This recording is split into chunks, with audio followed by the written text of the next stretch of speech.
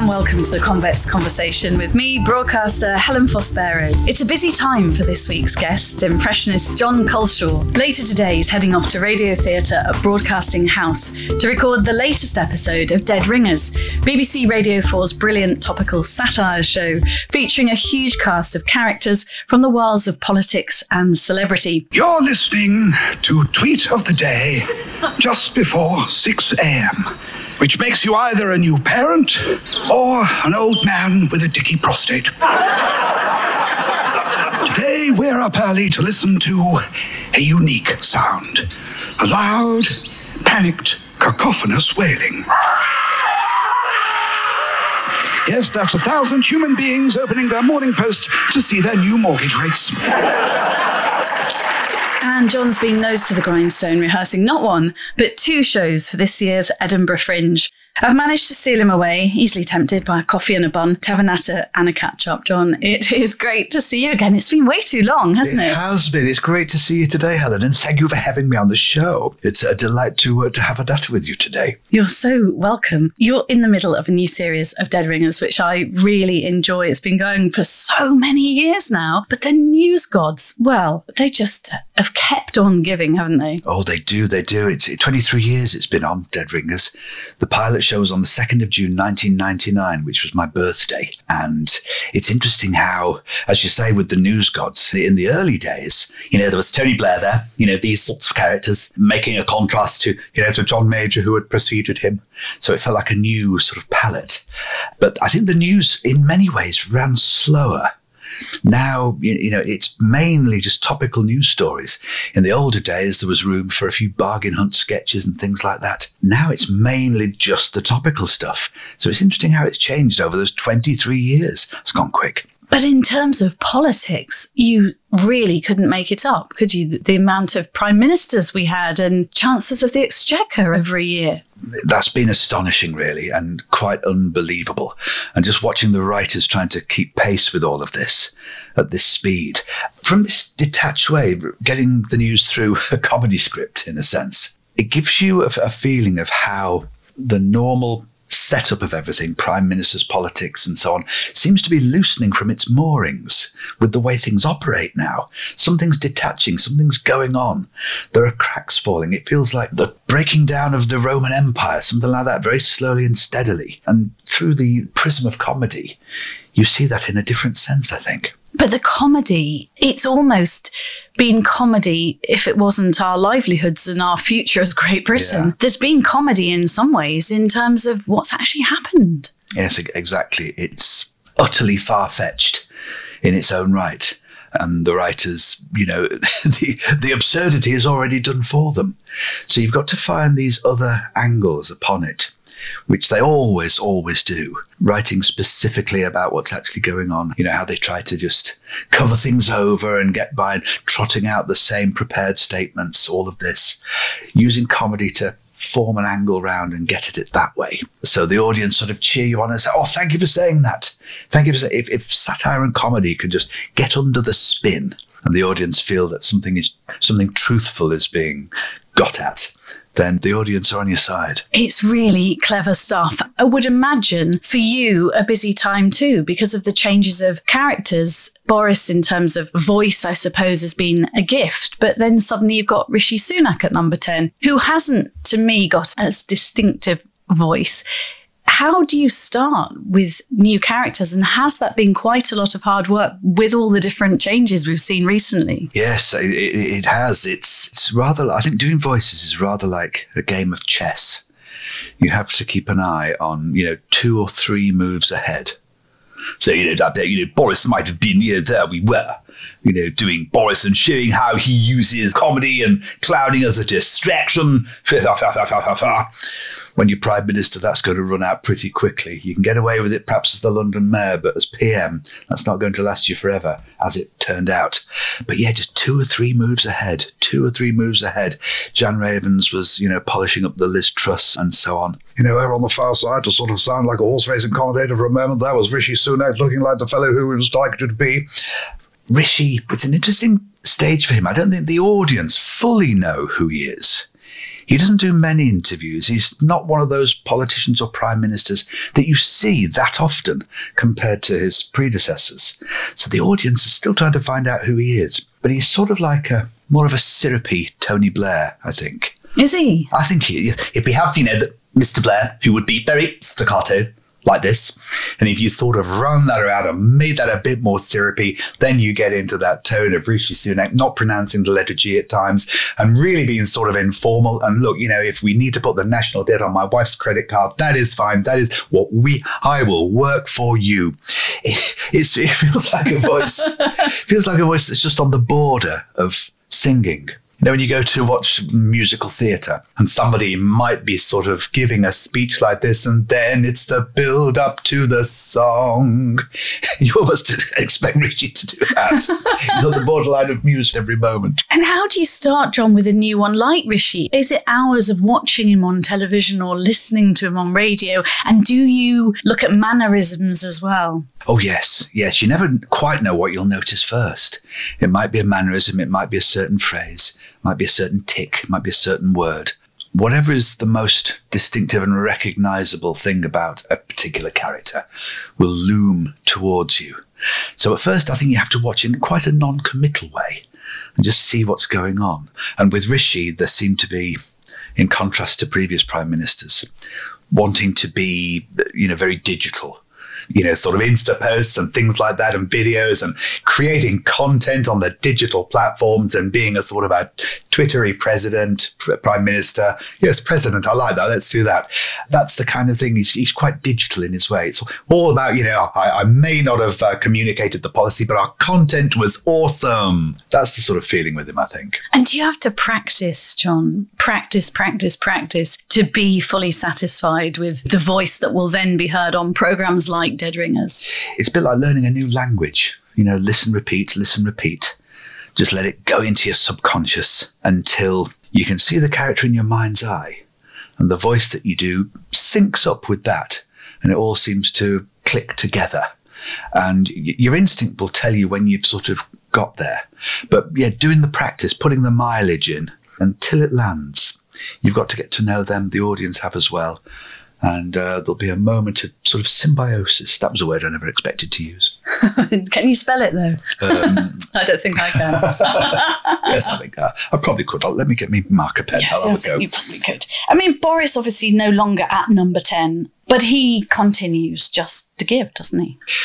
Yes, he's a bit like, sometimes I see very odd symbolism in things. I remember, that one of those Gloucestershire cheese rolling events, and there was a huge barrel-shaped, anvil-sized lump of cheese rolling down a hill with people chasing after it. I thought that was the perfect metaphor for Boris Johnson's entire career. A great lump of double Gloucester barrelling down a hill is a symbolism you could use, I think. He does keep going on. At this present time, it feels a little bit like in the days before he was perhaps even London mayor, on the outskirts, being a bit of a disruptor, using comedy as a distraction. Less so now. Now there's a little less of the comedy there. And more of this, anger at being, hard done by, playing this sense of victimhood and absolutely appalling. My allies, Nadine Dorris and Rees-Mogg, splendid people. They support me. There's a combativeness. Well, it's more like moaning. Less of the comedy now, but still very much there. A stone in everybody's boot.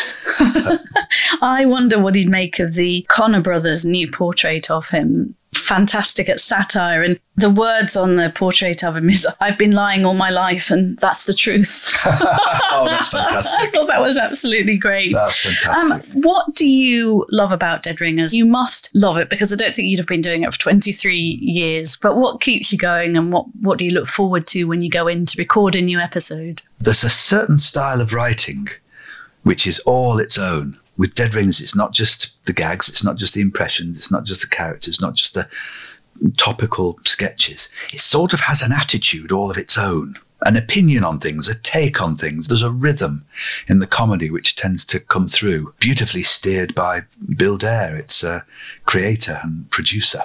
And I think it's got an attitude all of its own, somewhere between Private Eye and the Beano Annual. That's such a good analogy. Yeah, it's a bit like that. So you mix all of those things together And one of the greatest joys of it is the first read-through, when we get the scripts for the first time and, they're still warm off the printer. And the first read-through, when we get the gags for the first time and it hits us fresh, and the laughter, we've got to get all of that out of our system pretty quick. And that first read-through is where we do it. And do you do that first read-through in front of your live audience, or does the audience come in when you're more ready for the record?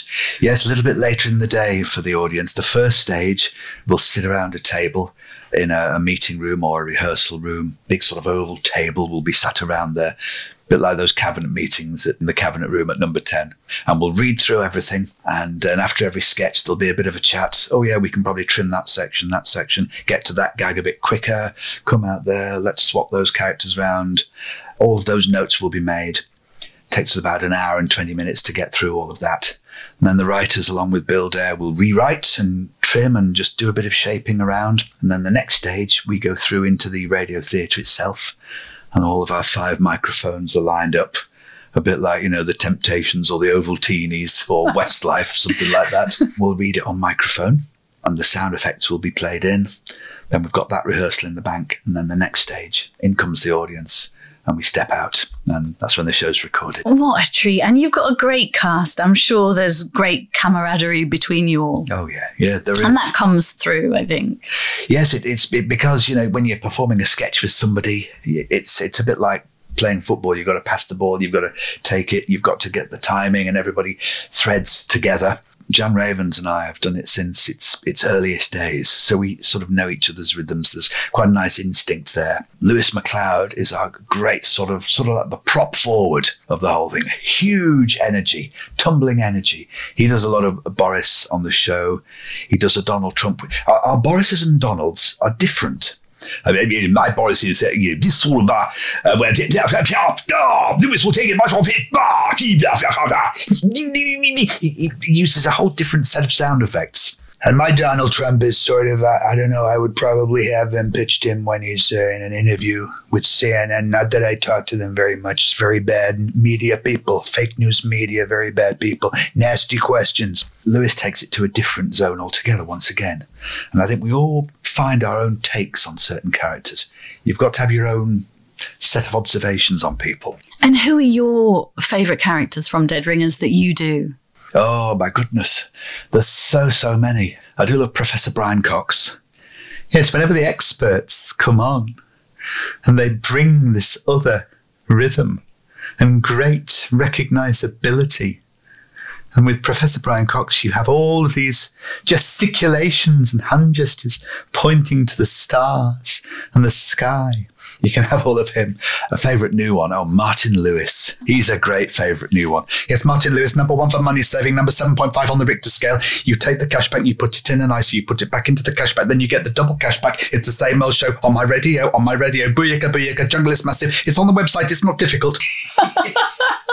He sort of becomes so recognisable now and a sort of a people's champion. He has. It's funny, you're making me laugh because he's a friend of mine. Yes. And he married, actually somebody you know as well. Yes. He married lovely Lara. Yes, we worked together on a series I did a few years ago. Did you? Yeah. Well, she's doing brilliantly. Lara Lewis, or Mrs. Money Saving Expert, now doing panoramas and all sorts of things on longevity and aging and all sorts of things. But yeah, Martin. So I met Martin many years ago. He is perfect to take off, isn't he? And he talks like that all the time. If you go around for a coffee, that's how he talks. Exactly. He's got sort of like this broadband way of thinking at great velocity, and coupled with this sense of a people's champion that he has and this recognisability. In an impression sketch, if you just exaggerate that a little bit, you sort of end up with this, almost like this superhero who breezes in and saves the day, So yes, he's my favourite new character. Is he? He is a bit of a superhero. I think he saved the day for many of us in terms of money saving. Yeah, decoding everything, Yeah, absolutely amazing. Basically, there's no shortage of stuff drying up for this programme, isn't there? I think you could be there another 23 years, just saying. Certainly, the velocity of the news seems to increase all the time. In earlier years of the show, if we did a series in the summer, it would be the silly season. It was a bit quieter. The stories would be a bit more quaint. It ain't like that now. It really is not. It's just as packed and vociferous as ever. An analogy that I like to use is rather like a giant container full of fish, and you open the doors and it just barrels out, torrents of fish just swamping through everything. The news is rather like that now, with all the 24-hour news channels which have to compete with each other to be watchable and to make their mark, combined with social media, where every little opinion pops out and they all merge together, almost like a starling murmuration, swooping around in these great unwieldy senses of reaction that big institutions don't really know how to handle. We're very much working all of that out. And yes, this is the speed at which technological advances and the sort of a technological revolution in communication and that's enabled all of these different platforms to exist has just turned everything up to the speed of... It's astonishing, really, the speed of light, the pace of the news taking place. And with news taking place so quickly now and changing, and with this 24-hour world that we're all living in, does that mean that you have to stay across everything? Because presumably when you're playing these characters, things are happening every hour, aren't they? Stories are changing every hour. Does that mean your life is absorbed in the news, Jon? Do you never really get to switch off from that? You switch off in your own way, I think. You might, I can watch a news bulletin just simply for the sake of it. But afterwards, it's when your thoughts just sort of rise, certain thoughts will rise to the surface. And you, notice that, notice that, notice that. And this is how it manifests itself to you. And politics, have you always enjoyed politics? It's always been so full of the great, astonishing characters. When we think back to, Mike Yarwood's time, of Harold Wilson, of Edward Heath, later on Margaret Thatcher. I think the characters are there at the moment, but there's perhaps less of them, and they're surrounded with more blander characters. An interesting thing at the moment is how they all seem to be losing their grip, and how events are overtaking them. And the speed and the pace of everything that's happening is beyond a level that they can keep up with. And this thinking of needing to represent politics in these little, small, shareable chunks that suit social media, I think that rather devalues it in many ways. And it's astonishing to watch. It is really incredible to watch at the moment. This is a real transition. The history lessons of the future will focus a lot on this period, I think. I think you're absolutely right there. Now, as well as obviously being busy with your record today for Dead Ringers, Edinburgh Fringe isn't far away. And I can't believe in all these years as a journalist and somebody who loves comedy and stand-up, I've never actually been, but you're going up with 2 shows. Yeah. Tell me about both of those shows and a bit about the magic of Edinburgh, because I know you really enjoy it, don't you? Oh, it's a very special occasion. Edinburgh through August. It's just awash and alive with creativity, with this sense of celebration. Endless shows and so much to see, so much to do, and a great spirit of generosity that binds it all together, and a great feeling of optimism and celebration. It's just a very, very happy little window. If that could be crystallised and rolled out across the whole world as a philosophy, I think we'd do very well with that. And this year, yes, I've got 2 shows. My one at 4:00 at the Gilded Balloon is a stand-up show called Imposter Syndrome, quite largely improvised, bit of music running through it. I thought I'd try that this time, and asking the audience for characters, seeing which people they suggest. And then before that, I'm in a play called LENA, all about Lena Zavaroni. I remember Lena Zavaroni from Opportunity Knocks. That's right, exactly. Yes. And so I'm playing Hughie Green in that play. Gosh, I haven't heard Hughie Green's name mentioned since I was a nipper, I don't think. Yes, I used to watch it. It's real 1970s stuff. Oh, I don't even remember his voice. He was from Montreal, Canadian, rather anglicised in certain words. Hero starred, yes, very much. Thank you very much indeed, very tremendously. And I really want to tell you, friends, and I mean that very sincerely, you have to curve this part of your face upwards to sort of give that smile, which is partially the Joker from Batman, friends. I really want to tell you. Have to make sure you don't stray into George W. Bush. I think from Huey, the next station stop would be George W. So you've got to separate those 2 out. And this show, it's really about Lena Zavaroni, sort of reminding everybody of her great, great talent, but also what a trooper she was, how resilient she was, and how she dealt with the challenges that she had. She suffered with a lot of depression, anorexia, these things, and she really tried to fight that. She left us when she was 35 back in 1999. It's a bittersweet play, really. It does focus on what a trooper she was and how she fought so hard to get past all of these challenges. But it also reminds people of what a great talent she was, what a brilliant performer. And she's being played by the brilliant Erin Armstrong, who just captures her spirit so beautifully and with this great lovability and sense of admiration. And Erin's got this astonishing voice of her own, and she mixes it with that Lena Zavaroni growl that she had, that she could fill Carnegie Hall with. So it's nice to be part of that. She was young, wasn't she, when Opportunity knocked? I'm just trying to remember. She was 9. Was she only 9? And was that why life was difficult, do you think, John? Because she was thrust into this extraordinary spotlight so young? Yes, exactly. Was that at the heart of her difficulties moving forward? Yes, I think that was totally the heart of it. Because the business side of it seemed to be this just absolute top priority with no regard given to anything else, no regard to how she felt. There needed to be a lot more nurture around. There needed to be a lot more awareness of the pressures, the difficulties, the self-esteem. There needed to be a little bit more wisdom. There needed to be a bit more, come on, just don't worry about that. Step away from that. Let's just reset over here and you concentrate on doing this. And then we'll set aside some time for some reality, for your real life, for your real self. It seems to me that side of things was missing, and the demons mounted up and up and up until eventually it just tips the scale. And the play poses the question has that situation improved now? Maybe it's more difficult now. Or maybe there is more understanding of people's feelings and mental health and all of that.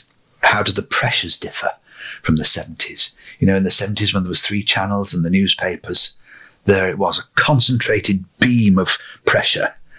Whereas now with social media, a million little fireflies that never lets up, 24 hours, is it more difficult to escape? Poses those questions. Well, you think in those days when there were 3 channels, the audience figures for shows, they were in the 20-something million, weren't they? Because we didn't have other things to sort of dilute that audience. But it's interesting. I will take you, if you'd like to be taken, next time my friend Emily is in town. Emily did a one-woman show at the Fringe last year, and it's all based on her experience as a 15-year-old in X Factor and how it pretty much ruined her life going through the whole X Factor experience. And she's turned it all round now. She's mid-20s and has a fantastic award-winning one-woman show, which is full of her singing and clips. And, it's all got Simon Cowell in it. And it's extraordinary. I'm so pleased that she took that experience and it galvanised her own wisdom to grow from that. Not everybody could do that, I imagine. No. These programs, they're such a machine, aren't they? It's like going through a combine harvester and being spat out the other side. So when you've got that resolve right at your core, then thank goodness for that. I think what you didn't see on the show when she was in America was there was a 10-second bit on the show where Nicole Scherzinger's trying to decide whether the duo that Emily's part of, whether they're going to ditch Emily, and she's only 15. But in reality, they left her on the stage for 45 minutes while that decision was made. And she's a kid, but she's turned it all around into a hysterical show. And actually is marrying somebody from Saturday Night Live. And so comedy is her. So she'll be back in Soho. So if you fancy a night out. That would be amazing. With a Grimsby gal, I'll take you to see Emily in her show because I think you'd really enjoy it. Oh, that would be amazing. She'll be interested in yours too. And tell us a bit more about Imposter Syndrome and where's that title from? There must be a story behind your title, John. Oh, titles are so difficult to find. Every title's been thought of, really, most of the time, particularly for impersonation shows. So finding a title is quite a tricky thing. Usually they'll just come to you quite by accident. And there's been so many good ones that have gone before, which makes it even more difficult. Rory Bremner, Who Else? Is a fantastic title. Lewis MacLeod Is Not Himself is a brilliant title. So sometimes they'll just come to you in a flash. I remember once seeing an advert for the Great British Bake Off. The Great British Take Off. Good, that'll do. So I've done a show with that title. And I think I just saw the words Imposter Syndrome, a news report or somewhere like that, somewhere quite random and innocuous. And it just went ping. So, right, Imposter Syndrome. That looked good on the poster. And it's sort of to do with doing impressions. Right, we'll have that.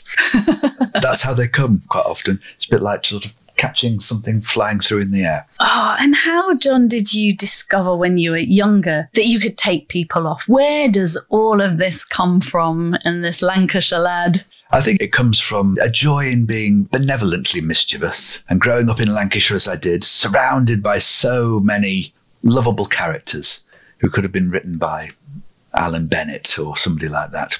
My grandmother's friends and relatives. I remember Mrs. Jump, who used to clean my grandmother's house, you know. She used to say, now then, I've hoovered the dining room and the carpet, the pattern on the carpet in the squares. It shows me where to take the hoover here. Allows me to map the carpet out, you know. There's 10p, get a Spider-Man comic, but don't tell your mother. Wonderful. See, lovable characters like this. You know, Mr. Humphreys, the geography teacher, who used to speak every word was sort of stretched as though it was, you know, cheese off a pizza that won't snap. Or chewing gum on your shoe or something. I think I borrowed that to do Robert Peston in these later days. Thank you, Mr. Humphreys. It's a joy of just enjoying these characters, and maybe around the dinner table or when the neighbours come to visit or your relatives come to visit. You just sort of trot some of these little voices out and it makes everybody laugh and it makes everybody happy. And it seemed to contribute to a nice atmosphere. And I thought, oh, that's rather good. Onto something here. And I was egged on and did it all the more because of that. But that's not the sort of thing you can go to your careers teacher and say, I'd like to make a living out of this. I said I wanted to be a television presenter and they said, people from Grimsby don't become television presenters, you should become a teacher.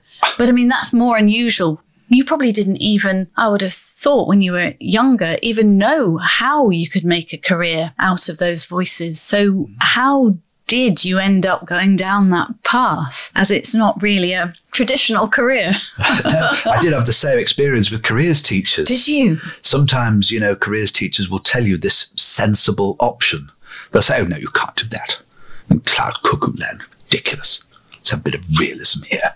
Nothing will spur you on more than hearing that. Nothing gives you that sense of, oh, yeah, right, well, we'll show you then, won't we? That's a nice thing to have. And there was another careers teacher called Eric Seal. He was a wonderful mentor, a great, great chap, Eric Seal. And he was the teacher who said, really?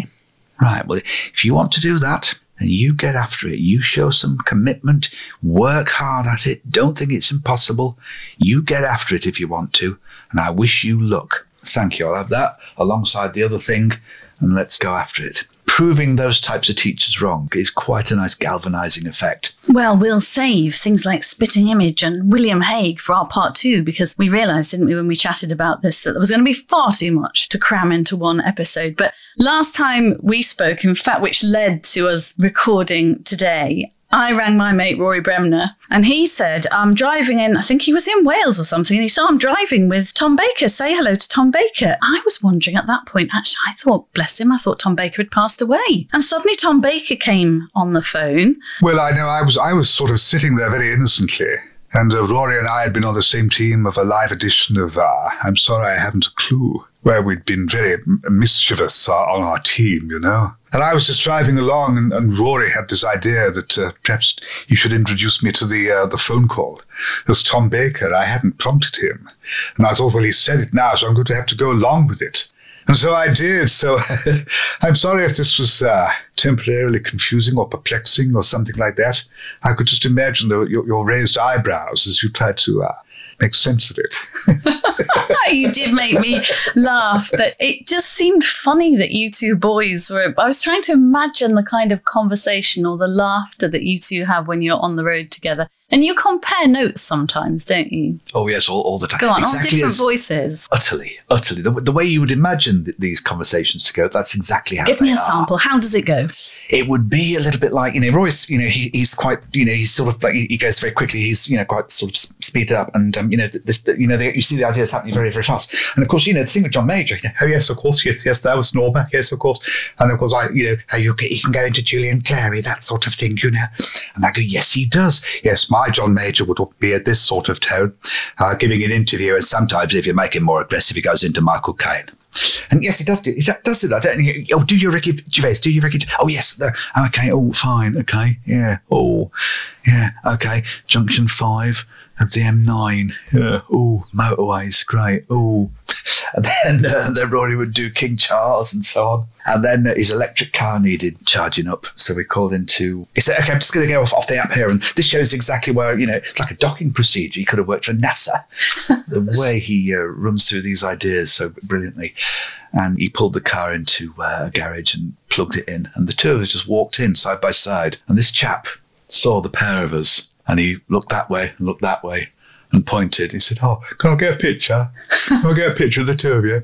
And he did. And he sounded like Blakey from one of the buses. And as he walked off, he went, "Oh, that's made my day, that has." Well, honestly, I'm going to try not to wear you out before your Dead Ringers record this afternoon. And it is actually just tempting, John, to sit back and continue to be entertained. But I'm going to give you a break because we've got so much more to chat about. We haven't touched on things like Spitting Image or anything like that. Your long association as well. We touched on it slightly with Aliens, Daleks and Time Lords. And the amazing documentary that I've listened to that you voiced as David Bowie. So shall we park it for a moment and drink more Earl Grey tea? Let's have a brew. Thank you for this lovely conversation. It's very therapeutic, Good. All that and more coming up next week in part 2 of our special with Jon Culshaw. Time now for a commercial break. Absolutely. Windows can go up as well as down. Your home is at risk if you leave all the doors and windows open. A member of Loutro. I don't know what that means.